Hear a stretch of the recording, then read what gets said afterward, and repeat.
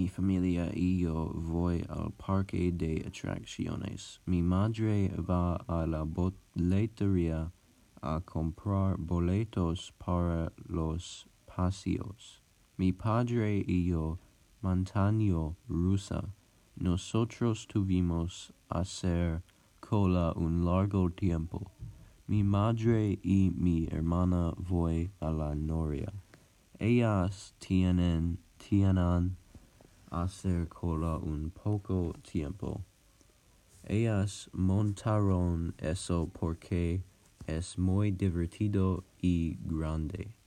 Mi padre y yo gusta paseos de miedo. Entonces mi familia sube al globo.